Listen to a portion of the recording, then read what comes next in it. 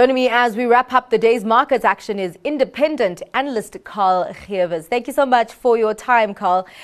The JSE's performance, because, what's surprising me is that throughout the week, the JSE hadn't really been following what's going on in the global markets. So if you would look at US and EU markets being in the green, the JSE would be in the red and vice versa.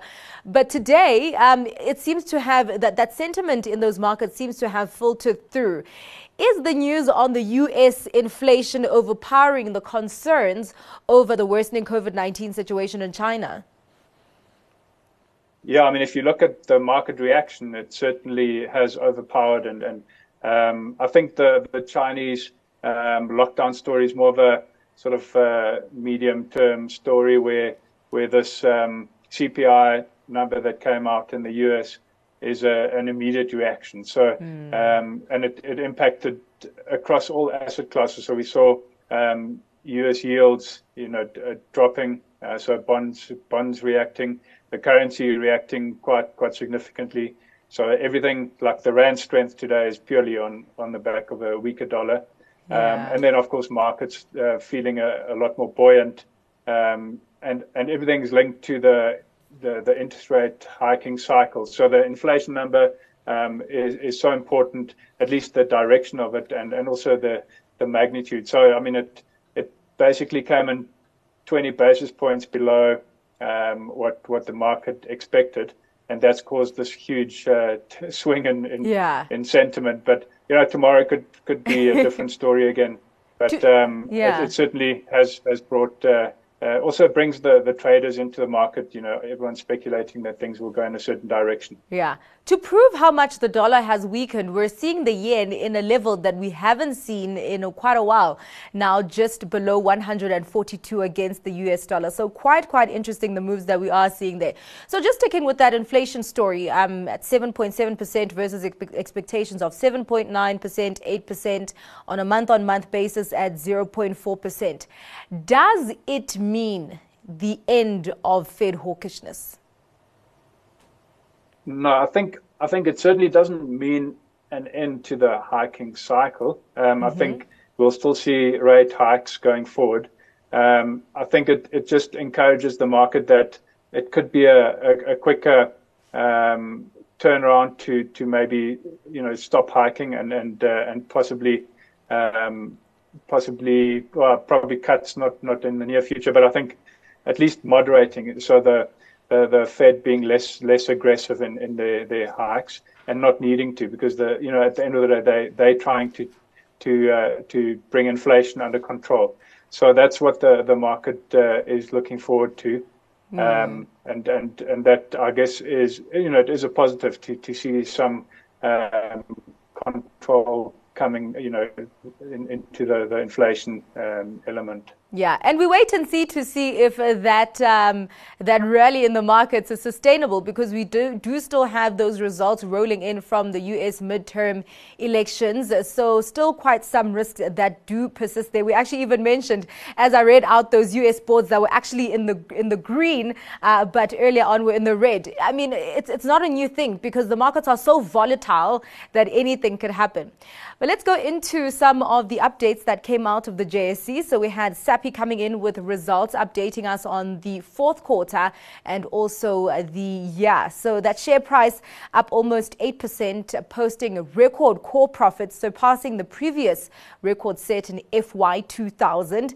They've also slashed their debt to just over $1 billion. This is the lowest net debt level in over 20 years. Would you say that this year for SAPI was the year of riding the wave of the conditions of a tight market?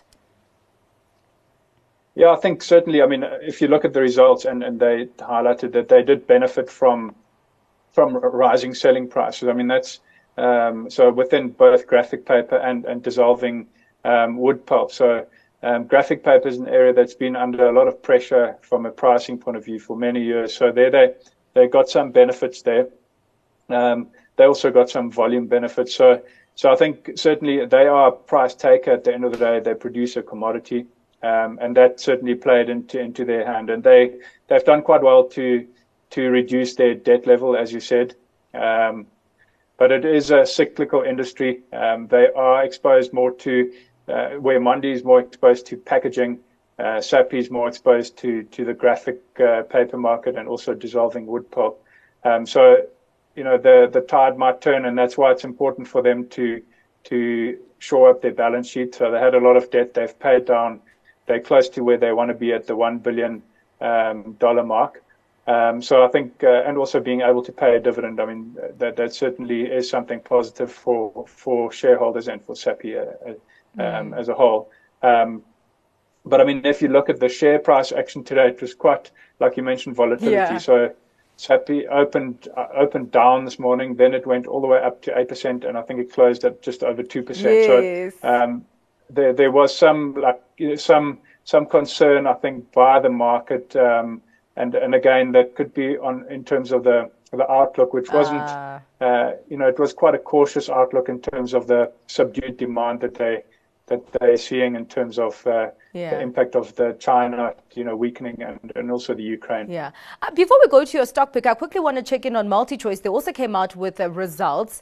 The markets, though, didn't react badly. In fact, the stock was up about almost 2% the last time I checked. What am I missing? Because those earnings looked a bit lackluster. Yeah, I mean, they did have a trading statement on Monday, so I think the market was aware of it since Monday. So I think the price reaction would have happened prior. But it is lackluster. I mean, very little earnings growth, revenue growth, 7%. And we've seen a bit of pressure in terms of pricing in South Africa, and Africa is doing a lot better in terms of that, and they do see potential for break even in 2023 for the African operation. Yeah. But yeah, it's a utility company that's struggling in terms of pricing. So what you buy it for is probably a high dividend yield. All right. Well, let's get to your stock pick for today, Carl. Yeah, so British American Tobacco, it's one of those that in the current market is a bit of a place to hide, a defensive company. It obviously sells not the healthiest product, but it's cash generative, not huge growth, but you're getting a very cash generative 11% free cash flow yield on the market cap, a dividend yield of over 6% in hard currency, or quite a diverse basket of currencies, and it's not a demanding valuation and a forward PE of under 10 times. And on top of that, they have reduced their balance sheet risk in terms of paying down debt. It's still got some debt, but it's certainly de-risked in that sense. So I think it's a good place to hide, earning a dividend while you wait for opportunities. All right, let's wrap it up. Carl, thank you so much for your time and for your insights. That was independent analyst Carl Gewers.